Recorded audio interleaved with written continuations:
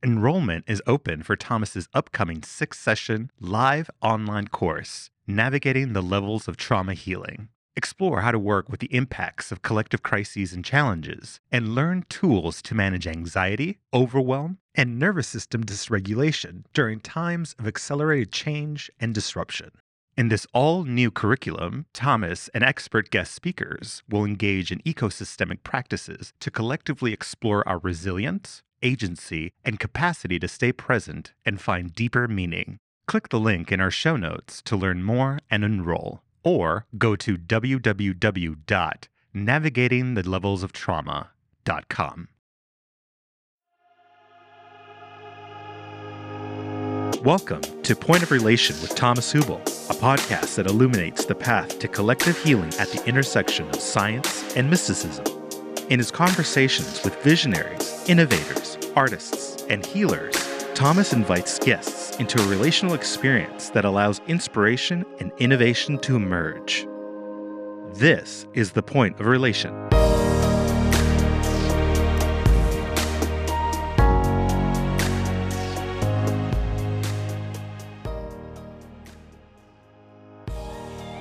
Please note that this conversation includes mentions of molestation and rape. Please consider whether this material may be disturbing to you. If you anticipate this topic to be difficult to effectively process on your own, we do recommend you choose not to listen. If listening may support your healing process, then we invite you to continue. Our guest for today's episode is Stephen Gyllenhaal. In 2017, after 50 years in the psychological sector, Stephen founded the Identity Development Institute, helping people heal from the impact of trauma from conception through pre-verbal development. He's also been an award-winning Hollywood director, primarily focusing on psychological issues, and in recent years has turned his attention to documentaries that explore social structure and early human development. We hope you enjoy this conversation. Welcome to the Point of Relation. My name is Thomas Hubel, and I have the honor and I'm very happy to be sitting here with Stephen Gyllenhaal. So, Stephen, a warm welcome to my podcast. Thank you. I'm really grateful to be here and looking forward to it. So, Stephen, you're passionate about making movies, and I think many people will know you from all kinds of movies that you made, and but you're also passionate about trauma. And so, how can you put these two strands together for us? How come that you operate in two fields? And I talked to you already, so I know that you're deeply into the understanding of trauma. So how come? Maybe you can explain this to us a bit. Well, I don't really know anybody around me or that I've ever met anywhere who isn't traumatized, whether they know it or not. Certainly, I have experienced myself my whole life, and I know, having done a lot of therapy, and one of the things about being in Hollywood is there is a lot of focus on therapy. And when I lived in New York, there's a lot of focus there. So pretty early on, actually even before then, when I was in college in Connecticut, I wasn't doing well, and I needed to reach out for help. And interestingly, about the same year, I discovered movies, because I grew up in a very religious town where you weren't denied movies, you just didn't go to them. They just weren't something you took part in. The same year I discovered movies, I discovered cinema. There was a great theater where I went to school and showed foreign films, which is what I saw first. I also went to a therapist. And I think immediately, I think it was unconscious, but movies are about trauma. Movies are an expression of human beings. Mm-hmm. And a movie that doesn't have a traumatic element in it, whether it's the love story falls apart, or it's incredibly violent, or there's a superhero saving the world, or there's a small independent film which deals with a family that's struggling in some way and goes deep into things. There's not a movie that isn't about trauma. So they're inextricably linked. And I think for me, I didn't really understand it when I really was in New York, on the East Coast, fell in love with movies. I mean, movies saved my life, frankly. Um, and they made me understand when I was a senior in college that I wasn't crazy, that Fellini, Bergman, Coppola, um, I was going to say Fellini again because La Strada was one of the most important movies for me. It's the movie that made me go, I want to do that. I had no idea how to do it. I just went, that's what I want to do. And it wasn't even a decision. It was just movies made me feel like I was a part of the planet, that my own, personal suffering, not nearly as dramatic as many of the movies I saw, but it made me feel that I was experiencing something that other human beings experienced, and B, movies always processed it in some way. May not have been a happy ending. Sometimes it was. May have been an ironic ending or a tragic ending. But I felt a part of the human race. And when I went to Hollywood, because by then I kind of just saw all of these movies and fell in love with the process and the big screen, and I still love the big screen, immensely. I was drawn to projects and subjects that were about trauma. And you didn't always get to do that. What do they say in the movie business? 3 for them, 1 for me. But most movies, even mainstream movies, are dealing with these kind of issues. So that's how it sort of emerged for me. And then, of course, therapy, all the way from my senior year in college until now, has led me to more and more clarity about trauma. I mean, I think when I started in therapy and then analysis and all these kinds of things, it was sort of Freudian based, and then object relations and Jung and all these people. And it really has been, as you know, over the last 20 years in particular, that we've begun to understand that trauma is at the core of what it appears that we can say, these various maladaptive behaviors, so-called maladaptive behaviors, are in fact, I have found, brilliant adaptations to the trauma that we suffer personally. And, and I know you're very involved with, you can't separate the personal trauma, the issues that we human beings are struggling with, and separate it from all the other suffering that's going on in the world. You just can't do it. So that's not in a nutshell how I've come to it. All right. And I have many questions. So as I listen to you, I would love to, you said something that I think is actually crucial, key, needs a lot of reframing. And the point is that maladaptive behaviors, as we call them, are actually very intelligent functions that help us to survive difficult situations better. And maybe you can speak a little bit about that, and maybe also speak a little bit to what you are passionate about, the identity development process, and how these two are, I mean, you're doing some trauma work also, and how we can understand, because many people pathologize themselves for having stuff inside that seems like not as functional as others, not as strong. These are my weaknesses. This is the stuff I want to hide. And what you just said is actually a tremendous chance to change and reframe that. Maybe you can speak a bit to that. First of all, when you're young, you think you have to hide things. You have to come across in a certain way. You're terrified to really be who you are. And you think you're consciously doing it, and you are consciously doing it. What you don't understand is biologically you're doing it too. No matter who you are, you may say, I lived a great life. I had all these things. I can't complain about my life. But no matter who you are, when you were conceived in utero, and during birth, the early time development, you're very fragile. And we don't really understand, we really have not understood how miraculously complex we all are. So there's trauma in there for everybody. And it can be also trauma later as well. But to me, that early trauma is the most powerful trauma because we are so fragile, particularly in utero. So we all share it in some ways. There's a shared damage, or not even damage. There's damage done early on, and we adjust, and we have refined it, and we have emerged with it. I think for me, after 50 years of pretty much every form of therapy available, and I think one of the things that's interesting, one of the things as I've been, reading your book, and I want to get into that a little bit. I grew up in a mystical environment based on a mystic named Emanuel Swedenborg. And it was really, really not a great experience. It was really, had become very calcified and was not working. It was very right-wing and just strange for a lot of reasons. So I left that completely, abandoned it, and really have functioned in a secular life. I have really gone, this is where it is. I'm not going to look at the rest of it. I'm going to focus from conception through death, and that's it. Whatever goes on after it, I'm leaving alone. Mm-hmm.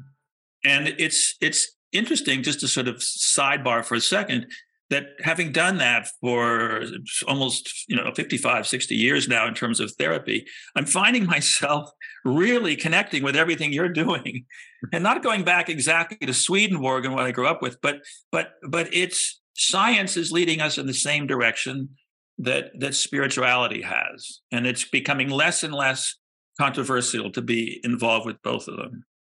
In any case, in the 80s and 90s, I got diagnosed with multiple personality disorder. And I'm working on a memoir. It's all really interesting stuff, the voices, the stuff, all that kind of thing really went on with me. And it was very confusing. There was a part of me that felt it was somewhat an illness, but there was something in me that knew, that understood. There was something kind of fabulous about it, something kind of amazing about it, something freeing me to be able to talk in voices and have all these things. It was all happening always pretty much in a therapist's office. And I attributed it somewhat to, well, you're in the movie business, you're dealing with actors. They play different roles, Some are more feminine, some are more masculine. One's a villain, one's not. So I didn't ever quite totally feel comfortable pathologizing. Ultimately, that was debunked. The scientific community came in and said this is all nonsense. They had all these cases to prove it didn't exist, many of which in the last 10, 15 years have been revisited, and there's much more complication around it.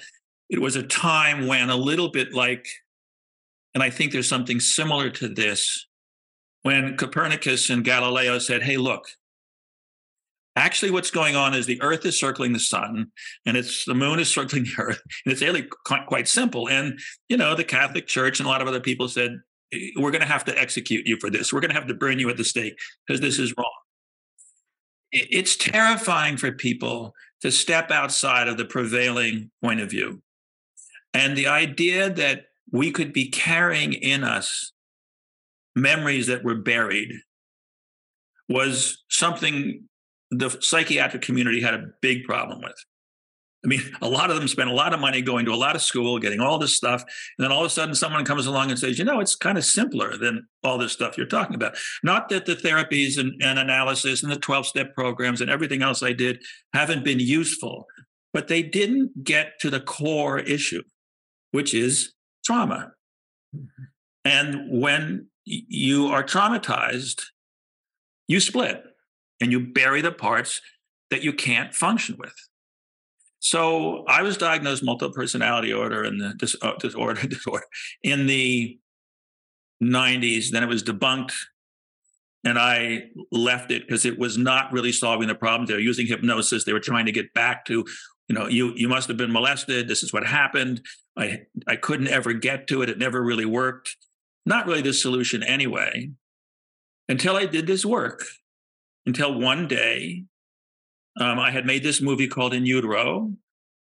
I think we've talked about a little bit, which was my wife and I were trying to get pregnant. I already had 2 wonderful children and had fallen in love again and wanted to have another child. And we were having problems. So I said, well, let's go make a documentary about, science from conception to birth. Only a white guy in Hollywood could go, I want to go make a movie to solve my problem.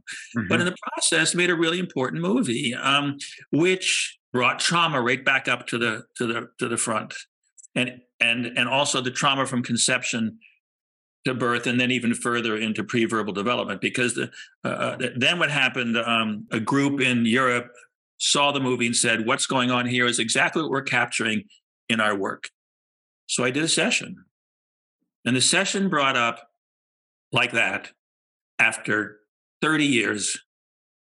Well, after actually like 20 years of trying to figure out what caused the multiple personality, that my grandfather had molested me between the ages of 5 and 6. Had no idea. I loved my grandfather. He was wonderful. Of course, to get through life, you need to have a loving grandfather. So my system was able to really put that down there and no memory of it. Suddenly it comes up. I kind of go, it can't be true. I've done all this work. But over the period of the next few years doing this work, identity-oriented psychotrauma, which is what I then ultimately brought to the United States, which is the Institute. Doing that work made very clear to me that, yes, I was molested. Then I went back to my hometown, began to explore it, and it's all come to the surface. All this stuff has come to the surface. All this stuff that I understand why nobody wants to bring it to the surface. It's awful stuff. It's just the body. It's just things going on. In fact, I've come really clear that it's not about the physical actions that are the most problematic. It's the environment in which that's allowed to happen. Mm-hmm. And in fact, in a way, when you go one step further, it's the environment of the planet that's the bigger problem that allows this to happen, the patriarchal structure, all those kinds of things.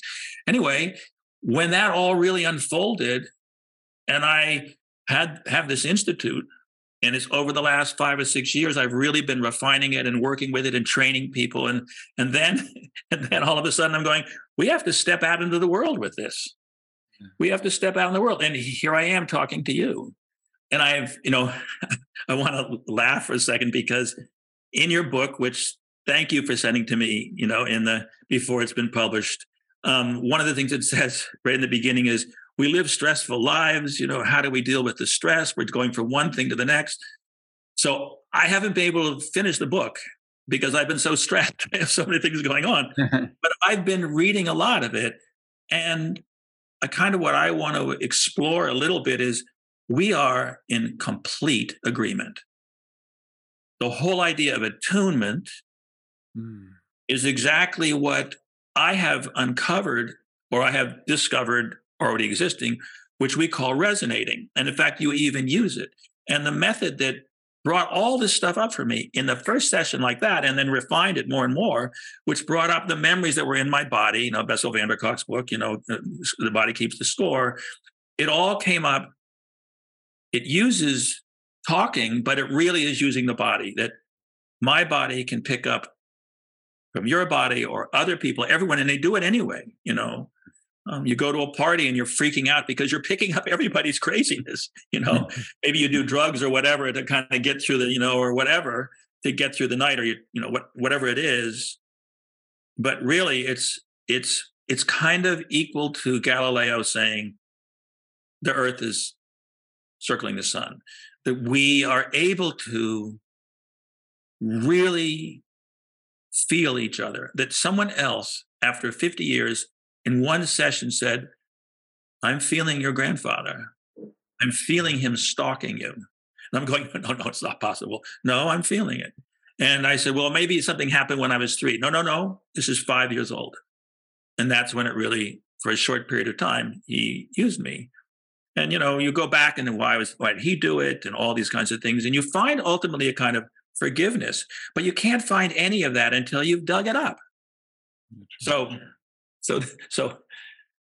that's very powerful what you said also about, and I think that's the healing principle, is being in resonance with two nervous systems being able to mirror each other.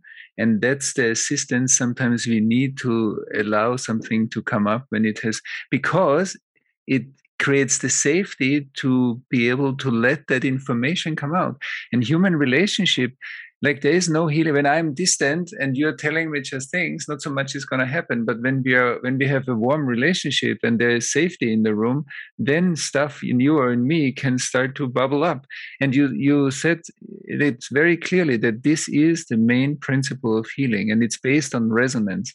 And maybe because I think that's where we have such a deep understanding, and we share, like, this is how healing works. And I would love you to speak a little bit, because I know you're passionate about resonance and you're also doing a movie about resonance. Maybe you can speak a little bit to what that is and how trauma affects resonance, and how healing actually allows us to be more in resonance, like speaking the same language. Even if you don't speak the same language, resonance still happens. Yeah, totally. Yeah. In fact, I mean, I think what happens in a session, an ID session called identity development session, can be two different versions of it. One is a one-on-one, in which one person is facilitator, is helping the other person sense what's going on in them. Mm-hmm. The other way, which both of them are really very powerful. The other one is you ask the person, what do you want to address? What's concerning you? And they do a sentence of intention, can be as long as they want. You say, well, pick 3 words out of it, and then pick 3 people to resonate those words. Mm-hmm. Mm-hmm. And they then start to resonate. And what happens is these people, and it can be the first time you do it, without any training, that part of it. There's a lot of training that's necessary to be a facilitator, but to be a resonator, you feel the splits. Or if, for instance, there's a certain sentence addressing a certain issue, or the sentence is a cover for something deeper, which can often happen, what is deeper that needs to be addressed emerges, and the splits show up. There's a point, I think, in your book at one point, when you talk about when trauma hits, there's a snapshot, a frozen snapshot. Mm-hmm. And it's usually, and actually not usually, it is almost always an age. So as a facilitator, I'll be seeing 3 people, and I can sense that one of the resonators feels young. They talk young. So I say, well, how old are you? And they'll say, I'm 3. I feel like I'm 3. And even the first time you say, how old are you? Well, I feel like, I don't know. Well, just pick a number, And they go, 7. And then you go to the subject and you say, what happened with you when you're 7? And I usually gasp and go, oh, that's when XYZ happened. So the resonating is very specific. In my case, it was after all these years, up came my grandfather. So I think it makes utter sense, really, that an MRI machine, EKG machine, machines, they're valuable, but the best instrument in the world is another human being. That's right. With all the same systems, the neurobiology, the digestive system, the bones, the skin, the eyes, all these things, these miraculous things that, of course, are as infinite to me as the whole universe is picking up the pain, the wounds that other people feel. So to me, it's amazing doing these sessions, because someone walks in. I have a great story. I'm not sure I can really. Well, I sort of will tell it. I'll tell it. So I was hanging around. I don't do this anymore, but I did it at the time. Someone said, well, how does this work? So we were sitting around drinking wine, hanging out, and this guy comes up, and he's the best friend of someone else. I don't know anything about this guy. He's a big fancy lawyer. He's whatever.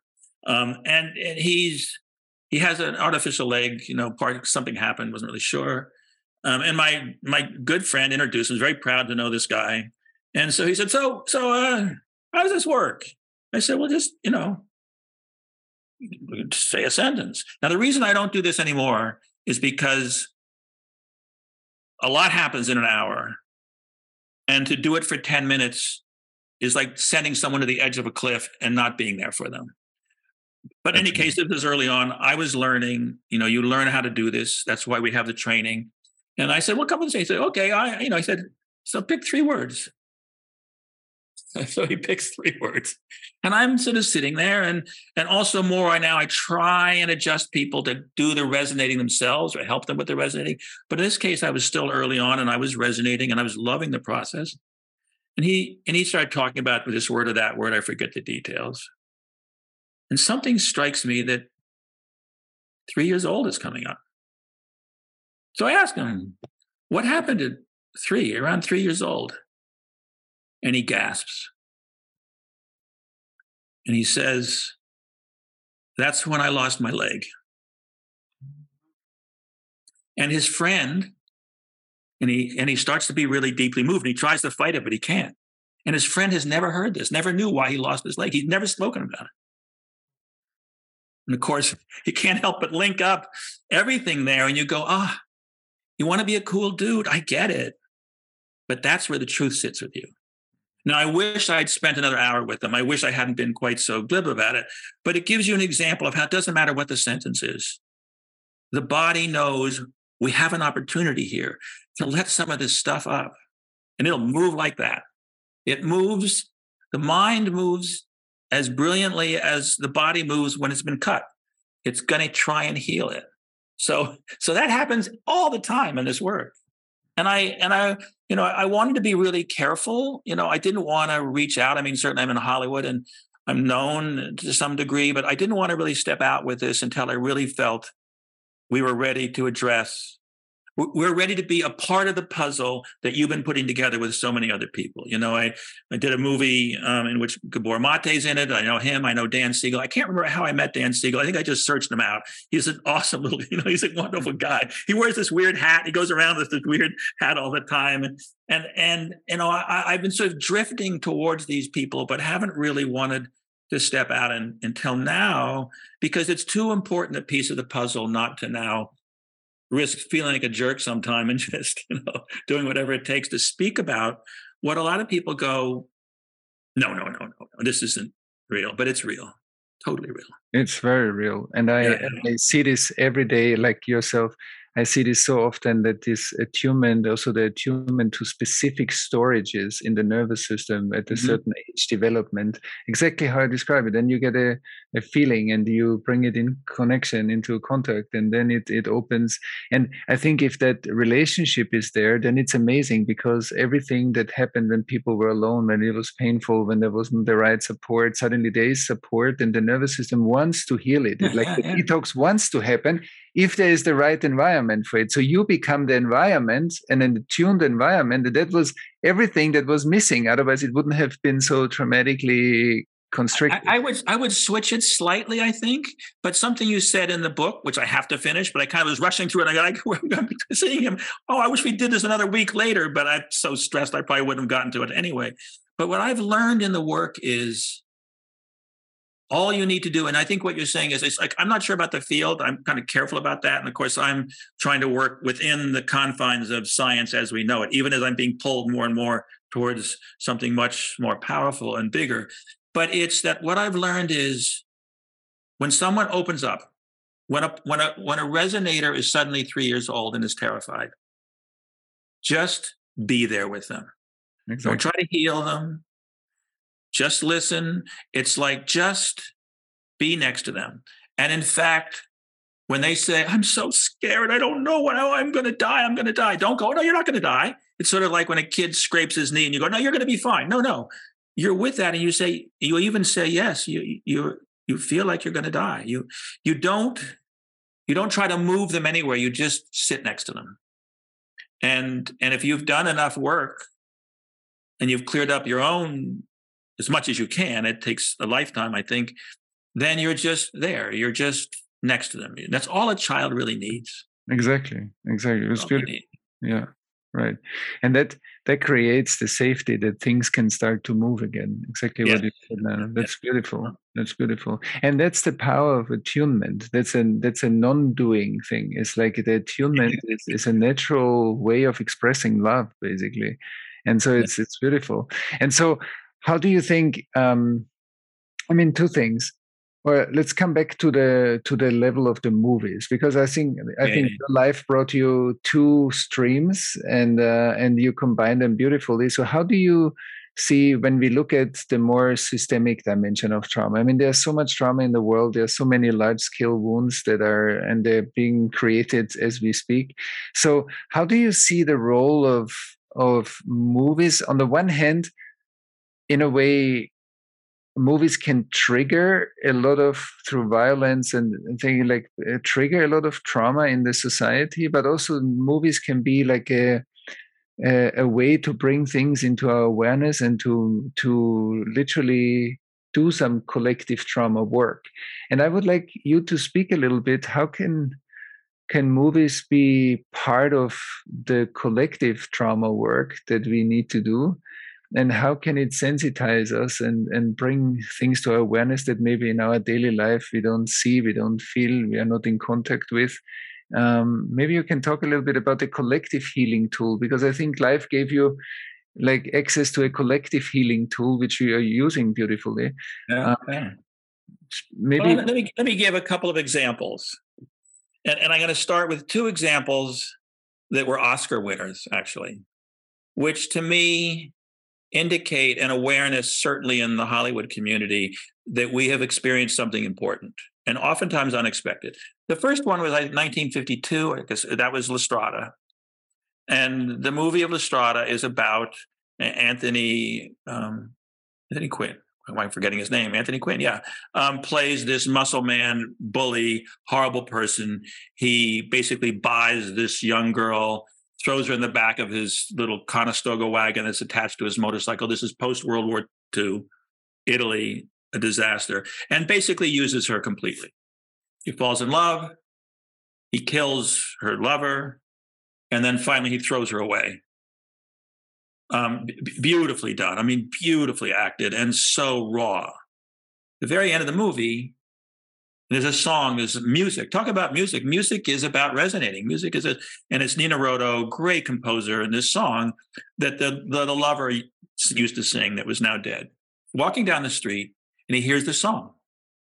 He's a big mother guy, and he goes down, he's walking down the street and there's a woman hanging clothes and he says, where'd that song come from? She said, oh, a girl sang it. She said, oh, where is she? And in the audience, you're going, oh no, here we go again. She said, oh, she died on a beach. She died. My father found her on the beach. She died. And he's eating an ice cream cone and he just eats the ice cream cone. I think or maybe he's smoking a cigarette. I can't quite remember. He just walks away. Whatever. That night he gets drunk at a bar. Drunker and bullying, carrying on. Finally goes out, everyone's yelling at him. He goes out and he goes to the beach. It makes me cry even now. And he falls down. And he starts to weep. And he weeps and he weeps and he weeps. And when I saw the movie, and I was a senior in college, all these hip kids around, and I can't stop weeping myself. Everyone leaves the theater. I can't stop weeping. My girlfriend, who's with me, passed me on the arm and leaves me a week later. It's like, that's the end of this. And that's when I went, understand. He gets something, and that's what I'm going to do.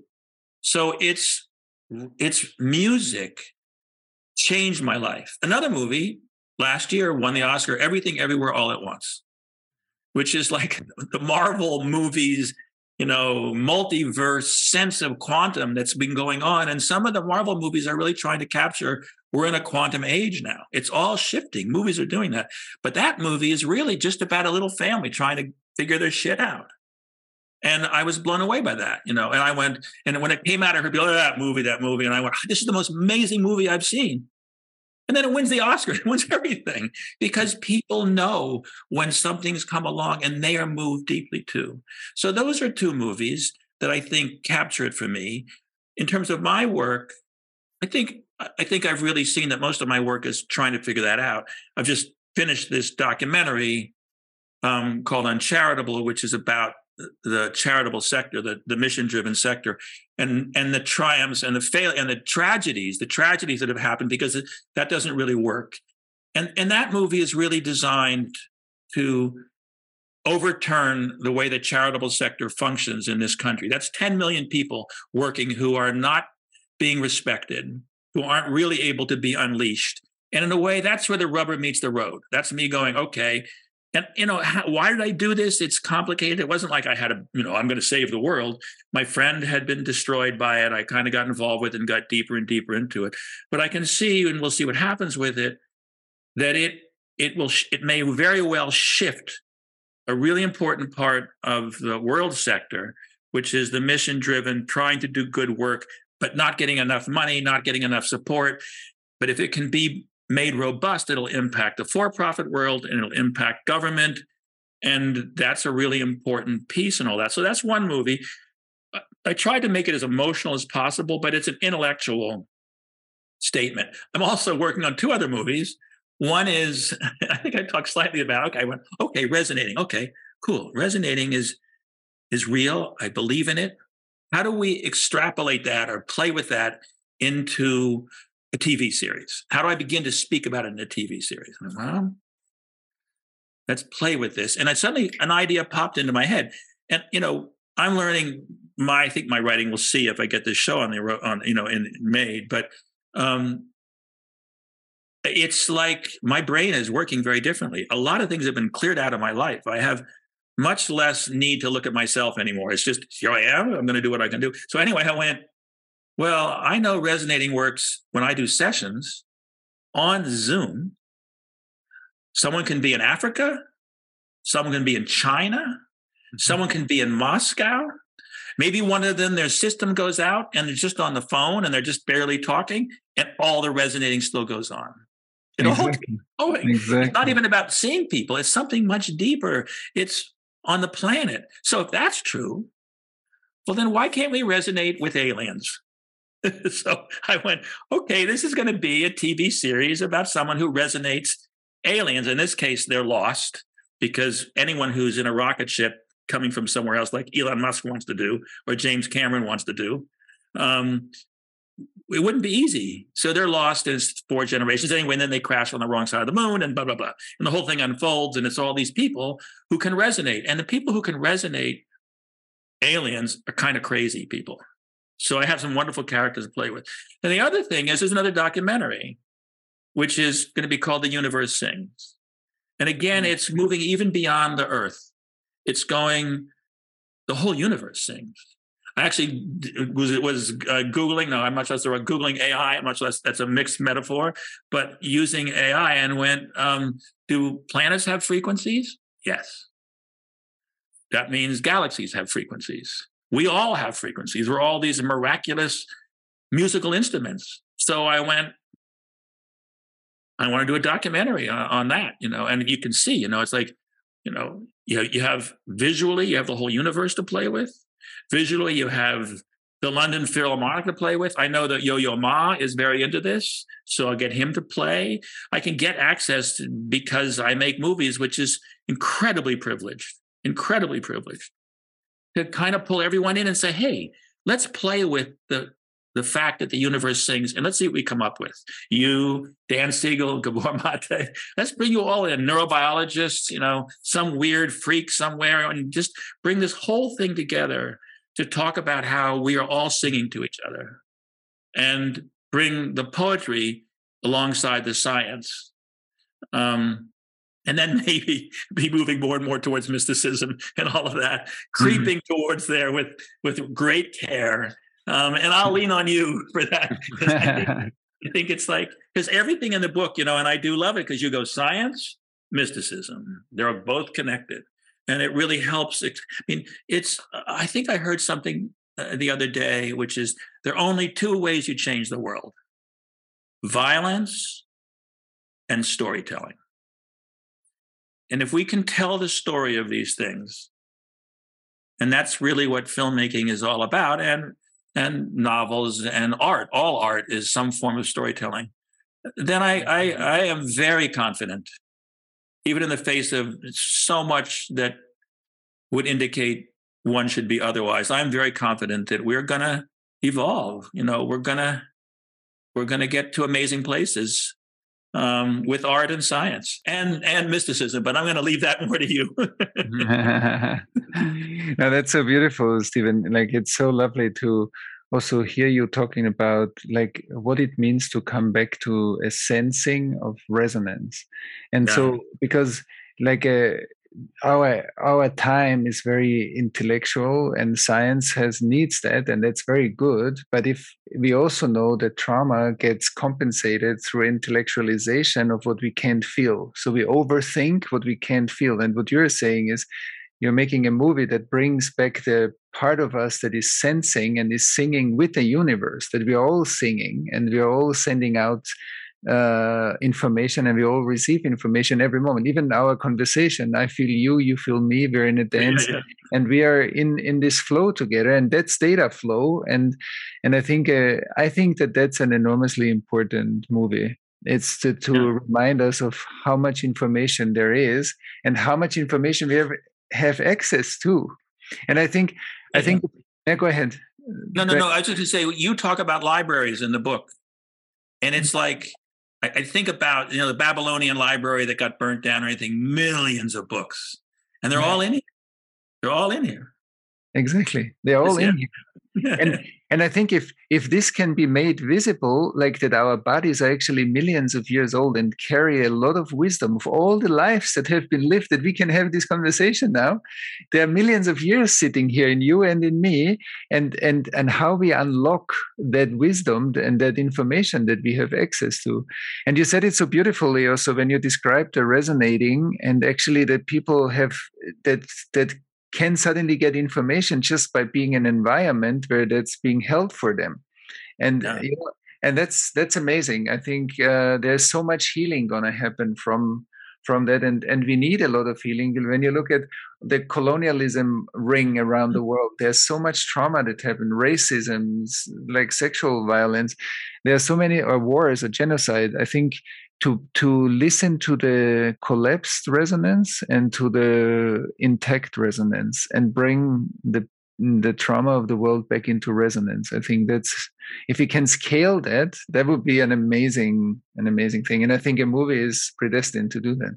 I think so. I think movies, and a number of movies, can't just be one, it has to be a lot of them. And it also has to be the dialogue around movies. That I think there's the social media. I mean, it's sort of like all this, social media is so the kids, blah, blah, blah. I'm going, this is a global brain now. This is a global mind where AI, we're going to go, AI, no, I can reach the outer edges of thinking, which is valuable like that now. I mean, I've been using Google and AI going back and forth and go, AI is a lot easier. And, I'm going, let's not be afraid, because I think, let's not be afraid to change and evolve. Because I think in a way, my other grandfather committed suicide when he was 39, I think, or 41. No one wants to ever look at it clearly. They were afraid,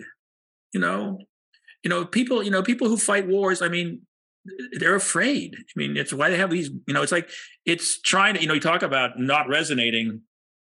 You kill somebody, that really stops your ability to resonate. My father was in a war and he killed people, and he didn't do it great a lot of times. And he had to be really drunk to talk about it. And he talked about it. And it wasn't his fault. He went off at 18 years old, actually 17 years old, and his mom had to write the thing to get him off there because he wanted to go fight for America. And kind of that was, once he killed people, really, really difficult. But part of what I think we have to do, is because we are privileged, we can go back. We can resonate the horror. That's what I have found also, that when you're a resonator doing this work in ID sessions, you experience the absolute horror of a 3-year-old. I didn't experience what it was like to be raped by a guy who was, fat and ugly and drunk and whatever else. I couldn't resonate that. Someone else did it.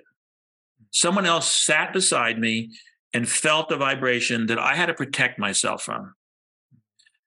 And we have to do that. I mean, I don't really we're going to definitely talk more about all this, but it's like we have to go back and admit what the species has done and experience it. And when we do that, when we sit beside it, when we're just there, when we don't pretend we're gods, that we can heal everything. And to me, that's part of what so many therapists suffer from. They believe they can heal somebody else. And in the process, they really are banging their head against the wall. The only the only way to heal is what we're talking about. Is just someone is sitting beside me. They're feeling it, so I don't quite have to feel it. So then I can see it in somebody else. And then, I mean, I have been around enough people who have resonated my horrible pain as a little child, bewilderment, all these things. And that has so helped me, so many people. And at the same time, I have resonated other people's horrific pain. I mean, horrible stuff. What's interesting about doing that as a resonator is that your body is experiencing someone else's horror. Someone else's absolute horror. So your body goes, and when you're done, you go, whoa, I'm not dead. And my whole system got to practice absolute horror, absolute terror, near death, or horrible hatred toward me. And I'm okay. So the body gets better, gets sort of stronger at dealing with its own pain. So it's this give and take that goes back and forth all over the place, which makes life really fun on some level. My 8-year-old son goes, Dad, you talk to everybody all the time. I don't know who it is. You talk to people all the time. Don't do it anymore. And I go, sorry, that's what I do. Because I'm having so much fun. Because 85% of the people, I'm driving down the street and maybe I cut someone off by mistake. And I pull up next to them and said, wind down the window. And they're like, I said, I'm sorry. Or I'm driving down the street and someone cuts me off and I pull up and I go, you remind me of me. You drive just like I drive. And immediately we're friends, At 85%, even like 90% of the time, people just love it. 10%, they look at you like you're a crazy person. So you go, okay, the odds are good that I'm going to have some fun. And when it's not, the man or woman or whatever is just having a really bad day, or they're just really headed down a road that is, it's okay. Because I'm going to play with most of the people. I'm going to be that 3-year-old or the 5-year-old really that I couldn't be. 3-year-olds also, because it wasn't really about what my grandfather did. It was much more my father's growing up with a father who committed suicide, then World War II. My mom losing the lover during the war because his plane crashed. It's all these other things. Talk about world trauma that I was dealing with at 3 years old that I couldn't really play. So now, at 73, I'm going to play. I'm going to be a kid, more and more. That's beautiful. That's beautiful. It's also the feel you transmit it. It's not just intellectual. You transmit it. Yeah. That's beautiful. And also, I think what you said about this capacity that we actually get better and better the more we do that, the practice the resonance, it actually opens up our universe and our life becomes much richer much richer. Yeah, it's amazing. It's amazing. Yeah. So that's amazing, Stephen. I see it's the end of our time. I would love to have a series of conversations with you. Yeah, absolutely. There's so much more we could go in deeper. So if you're up for it, maybe we can have anytime. Yeah, that would I'm be up lovely. for it anytime. And then I'll get the book fully read. And then I can. Okay, so next time. Yeah. And also I'll send you my memoir when it's ready. Because what you're going to see is my memoir is a personal journey. It's funny. My memoir is a personal journey through all my psychological stuff and Hollywood, a lot of stories about Hollywood, and being a father and my children who are, miraculous, both of them, and actually impacting the world even in bigger ways. Maggie just wrote one of the best scripts I've ever read, and she's in the middle of all the directing problems about it. But it's a great feminist, totally different from what she's done. And I'm going, whatever's going on in my life, it's percolating outwards. But I think the funny thing is, okay, there's a memoir and then there's your book. And they're like exactly on path with each other. So yeah, I'm up for any time you want to talk again. I'm here. Yeah, so we will contact you. I think if you have a series, like a few conversations, and then we go deeper into some subjects and we share our experience, this will be very rich. I would love that. Yeah, and also the movie. We'll get, then I get to interview you when I get the movie rolling. Okay, now I'm looking forward to that. I think that's a fantastic movie that will have a lot of impact. Yeah. Yeah. So send me your manuscript when it's ready. I'm very curious, and so we get to talk soon again. And thank you so much. This was a rich journey through different parts, and I love it how you allow yourself also to be touched, when it comes naturally and it's beautiful. So it's so authentic. Thank you very much. And I didn't used to be able to do that. And I wasn't able to do it at my peril. Mm-hmm. I had various little physical ailments along the way that were saying to me, beep, beep, beep, let yourself go. And that's what's so amazing about where we are in 2023. This is all happening. You're doing it. All these other people are doing it. We're kind of getting a handle on it to be able to open up and be what we really are. So yeah, away we go. That's a lovely way to end our conversation. Thank you so much. Thank you. Bye. Bye-bye. Hello, my name is Thomas Hübel, and I just had a fantastic conversation for my podcast with Stephen Gyllenhaal, a movie director, and also deeply interested in trauma and trauma healing, and actually a fantastically deep and resonating conversation where we also talked about the principle of resonance and how our relationships are actually the capacity to resonate with each other and to be deeply attuned to one another, and how trauma healing needs that capacity of resonance so that we can begin to create shared worlds in the areas where we actually carry pain, and the pain that we need to suppress in order to continue our life, and how that shared world creates actually a deeply healing environment. So if that's of interest to you, so please listen to my podcast, The Point of Relation, and Stephen Gyllenhaal's exploration of his own life trauma movies. Very interesting.